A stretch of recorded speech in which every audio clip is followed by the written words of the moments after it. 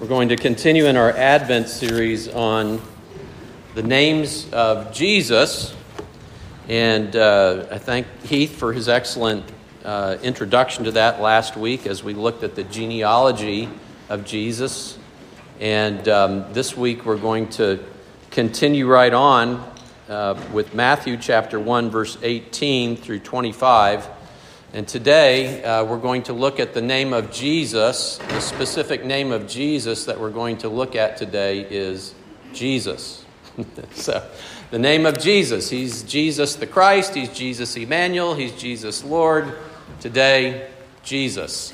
And so let's look now at Matthew chapter 1, verse 18. Now, the birth of Jesus Christ took place in this way. When his mother Mary had been betrothed to Joseph, before they came together, she was found to be with child from the Holy Spirit. And her husband Joseph, being a just man and unwilling to put her to shame, resolved to divorce her quietly.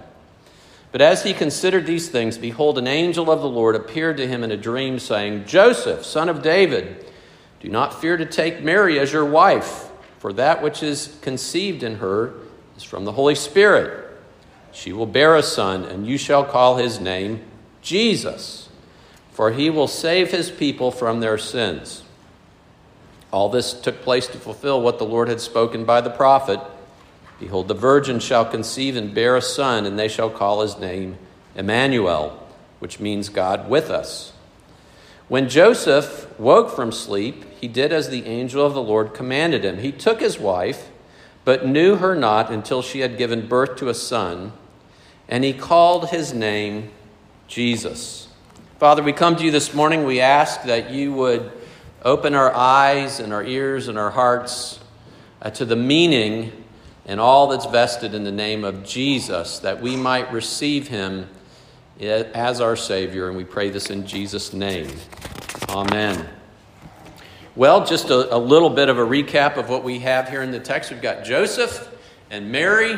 They're betrothed to be married, and some of you would know that betrothal is sort of like engagement, but it is more binding. It's a legally binding commitment. And Joseph found that Mary was with child, and that was not Joseph's child, and so he sought to divorce her quietly. And as he was contemplating these things, an angel came to him while he was asleep in his dream and said to him, what is conceived in Mary is of the Holy Spirit. It's a miracle.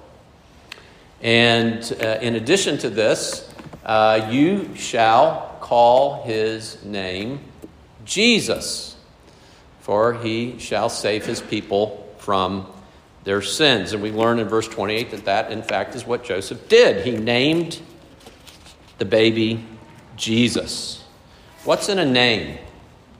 Just last week, we had some folks visiting. I see some visitors out here today. It's great to have you here with us. And they were from way out west, and they said, we send greetings from a fellow PCA church there, our pastor so-and-so. And I said, when you get back to the church, tell Speedy I said hello.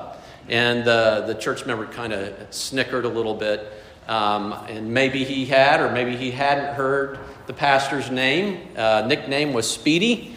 And that's how I knew him 30 years prior when we were in campus ministry together. Everybody called him Speedy. I remember somebody said, isn't that a great name for Speedy? It just fits him so well. I don't know why they meant that. Maybe it was because he was a drummer. And, I don't know. But anyway, sometimes our nicknames actually do convey something of who we are. But in general, our names don't do that in our culture. But in this culture, names were significant. And the angel, in no uncertain terms, was connecting the given name of Jesus with a meaning. Every time Jesus would be called by his mother, his mother wouldn't say, oh, Christ, come here. Lord, come here. Emmanuel, come here. It's time to eat. No, Jesus, come here. This was the name Jesus that he would have heard time and time and time again. What did it mean? Well, it means Yahweh is salvation. Okay, that is the meaning of it. The Hebrew version of Jesus is Joshua. The Greek version is Jesus.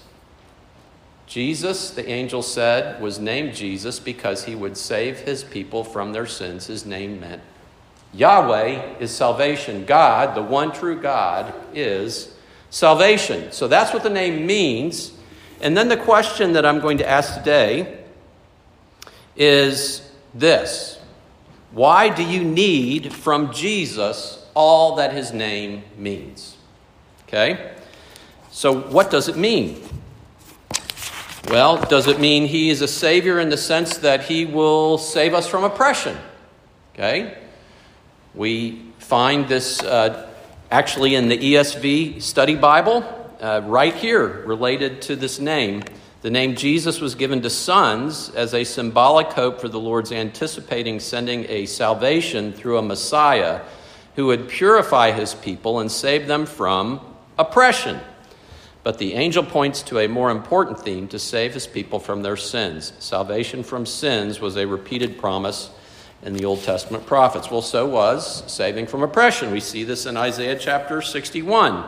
The Spirit of the Lord God is upon me because the Lord has anointed me to bring good news to the poor. He has sent me to bind up the brokenhearted, to proclaim liberty to the captives, and the opening of the prisons to those who are bound, to proclaim the year of the Lord's favor and the day of vengeance of our God, to comfort all who mourn, to grant to those who mourn in Zion, to give them a beautiful headdress instead of ashes, the oil of gladness instead of mourning, the garment of praise instead of a faint spirit, that they might be called oaks of righteousness, the planting of the Lord, that they may be glorified. They shall build up the ancient ruins. They shall raise up the former devastations. They shall repair the ruined cities, the devastations of many generations, the reversal of the fortunes of the people of God, the oppressed people of God, would be changed by the coming of Messiah. Well, would he be a savior from illness? Is that why Jesus came, to save us from our illnesses? Again, the prophet Isaiah says this: say to those who have an anxious heart, be strong, fear not. Behold, your God will come with a vengeance, with recompense of God. He will come and save you. The result: then the eyes of the blind shall be opened, and the ears of the deaf unstopped. Then shall the lame man leap like a deer, and the tongue of the mute sing for joy. Or maybe he's come to save you from want, to save you from hunger, to save you from poverty. Ezekiel the prophet said in chapter 34, verse 23, and I will set up over them one shepherd, my servant David, and he shall feed them. And he shall feed them and be their shepherd. And I, the Lord, will be their God, and my servant David shall be prince among them. I am the Lord, I have spoken. And in a broader sense, we see the prophecy in the Old Testament of this reversal of everything, of the world, the cursed earth. It's going to be changed. The word in Isaiah chapter 11, the wolf shall dwell with the lamb, and the leopard shall lie down with the young goat, and the calf and the lion and the fatted calf together, and a little child shall lead them. The cow and the bear shall graze, their young shall lie down together, and the lion shall eat straw like the ox. The nursing child shall play over the hole of the cobra, and the weaned child shall put his hand on the adder's den. They shall not hurt or destroy in all my holy mountain, for the earth shall be full of the knowledge of the Lord as the waters cover the sea. In that day the root of Jesse shall stand as a signal for the peoples.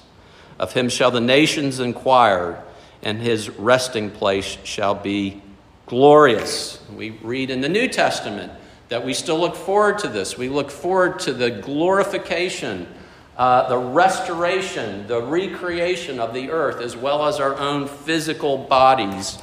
And we look forward to the new heavens and the new earth that are spoken of in the book of Revelation. Well, maybe Jesus has come to be a savior to save us from isolation. Won't speak too much on this. Some of you can relate to this. You're alone. Well, he's created a flock. He's created a people, as we've already mentioned. Maybe he came to be a savior from ignorance. A lot of people think that Jesus primarily came here to be a great teacher. And he did indeed come to teach and to save us from ignorance.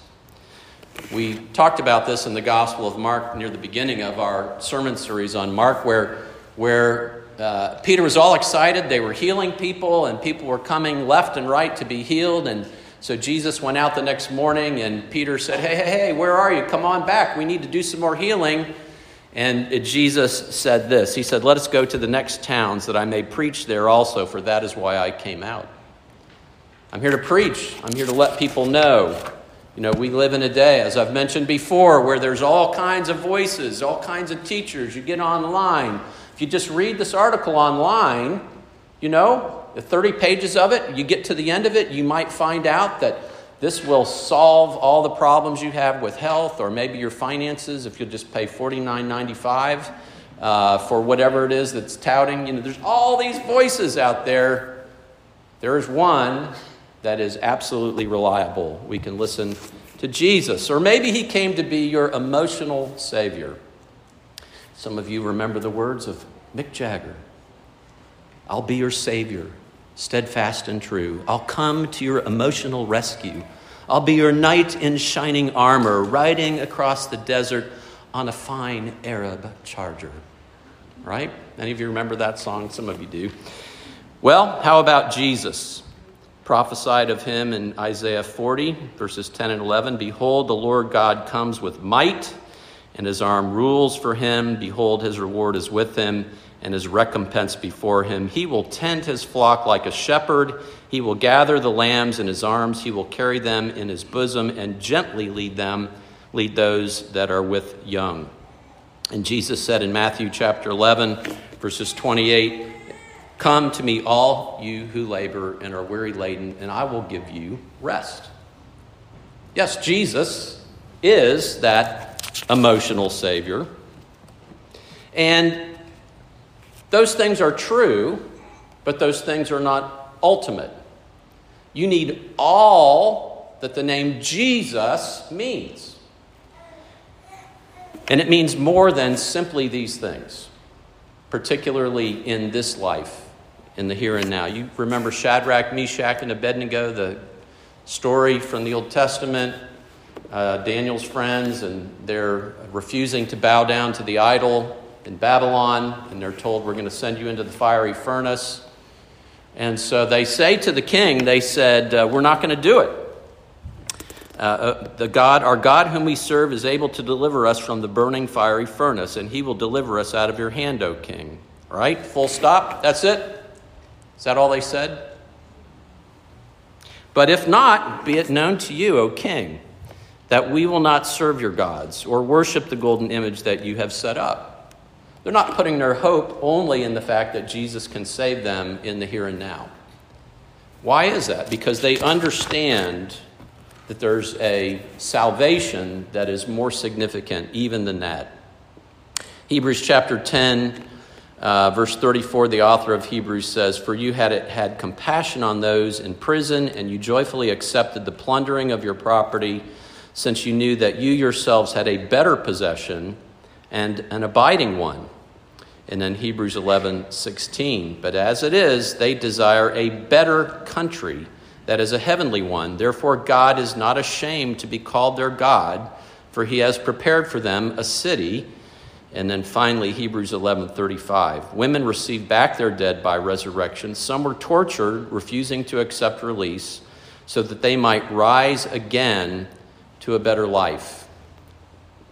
There's an ultimate salvation. We don't need just a stopgap salvation. You know, we don't need just a stopgap savior. Somebody to kind of get us over the hump. Lord, would you do that? I can handle it from here. Just kind of get me over my illness. Just kind of get me over my financial difficulty. I'll be fine. No, we have an ultimate need. And our ultimate need is for an ultimate Savior who will save us from our sins. The name Jesus, Yahweh saves. Why? Because he will save his people from their sins. Now, we live in a day and age, and I suppose it's true of every day and age, that there are certain things that make it difficult for people to own up to the fact that their sins are something that are extremely serious before God. And one of the reasons why that is sometimes sins vices are actually considered virtues, which makes it very difficult. I think that in terms of the current climate that we live in terms of homosexuality, where it's considered not a vice, but a virtue by many. And in case you're visiting with us today, just to let you know, I'm not, we sin in a variety of ways, and if somebody here is struggling with homosexuality, I'm glad you're here. Glad you're here among us, but it is a sin. And, friends don't let friends drive drunk, and friends don't let friends go to hell. And we need to repent of our sins. We have a Savior who can save us from the penalty of our sins. And that is true of that sin. Think of the Wall Street movie, Gordon Gekko. I think it was back in the 80s. Greed is good. No, it's not good. Greed is not good. It is something that is sinful that will separate us from God and bring God's judgment. So back in the day of the apostles, it was idolatry, right? If I worship a certain idol, this is a good thing. You're telling me this is bad, this is wrong? Yes, it is bad, it is wrong. So part of what we need to hear as we're aware of our culture around us is there are vices that are actually presented as virtues. But I think something that's probably even more significant is just the downplaying of sin. I'll have people come and talk to me. A guy will say, I'm living with my girlfriend, pastor. I'm living in sin. Wink, wink. Isn't that cute? It's like, no, that is not cute. That is not cute. That is sin that will separate you from God for all eternity. And we live, and we're tempted to think of sin as something that is not that significant, of little consequence. I think of a movie. It's kind of a silly movie. It's a comedy. And the scene I'm about to portray was not portrayed very realistically. It was portrayed ridiculously. But you have a knight, and he is guarding the entrance, and he will not let this person pass. And so they're engaged in a sword fight. And so his one arm gets lopped off, and then his other arm gets lopped off, and he continues to fight. He kicks at the person with the other sword, and then his leg is lopped off. He's got one leg left, and finally his last leg is lopped off. And the knight says, it's only a flesh wound. Right? No, it's not just a flesh wound. It's a mortal wound. And the Bible says that sin is not just a flesh wound. It is a mortal wound. The wages of sin is death. Colossians chapter 3, verse 5 says, sexual immorality, impurity, passion, evil desire, and covetousness, which is idolatry. On account of these, the wrath of God is coming. And then he goes on to add, anger, wrath, malice, slander, and obscene talk from your mouth. Do not lie to one another. Romans 1:18 says, the wrath of God is revealed from heaven against all ungodliness and unrighteousness of men who by their unrighteousness suppress the truth. We're in trouble. All have sinned and fallen short of the glory of God. We are all in this boat of needing salvation from our sins. What is our hope? Romans 5:9. Since therefore we now have been justified by his blood, much more shall we be saved from the wrath of God. Whose blood? The blood of Jesus. Jesus came to be the one who would save us from our sins. In the Old Testament, the sacrifices prefigured Christ.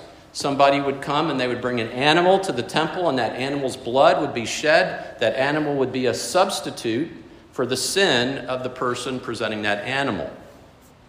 And that animal, of course, could not take away sins, but Jesus, God with us, took on flesh and lived a perfect life.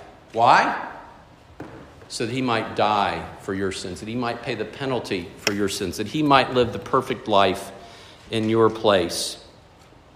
And so there is a need created by sin, and that is death. And we're liable to death and judgment. We're liable to hell.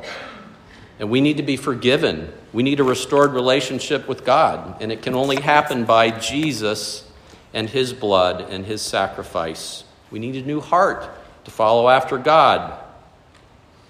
We need eternal life. not just eternal existence. We need eternal life in every way. We need to experience that now in part, in all eternity with Jesus Christ. A heavenly citizenship, a heavenly body, a heavenly experience.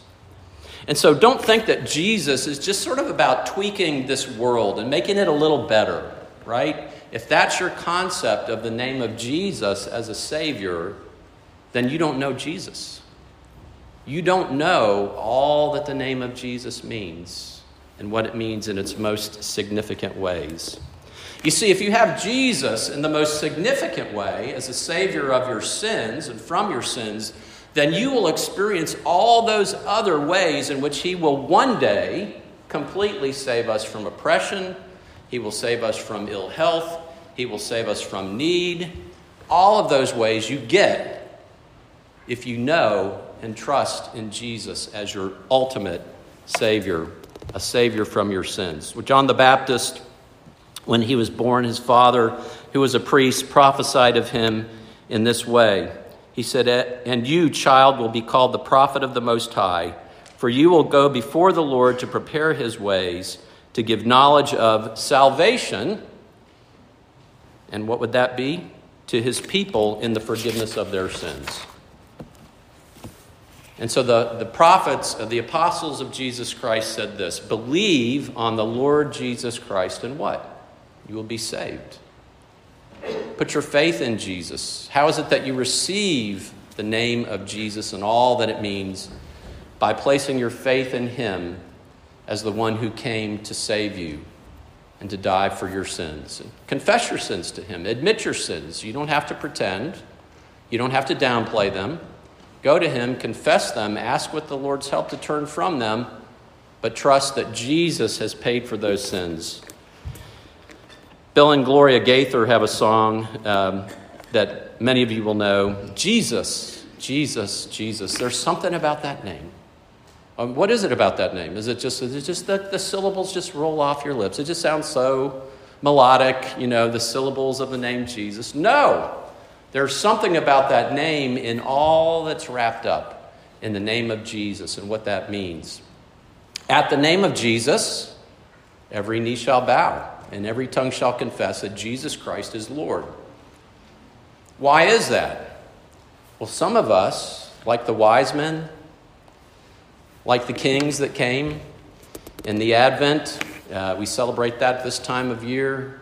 They bowed before Jesus. They adored Jesus. And we will do the same. We'll bow our knee because Jesus is our Savior. He saves us from our sins. And so we bend the knee to him. Others will bend the knee because Jesus will come as their judge.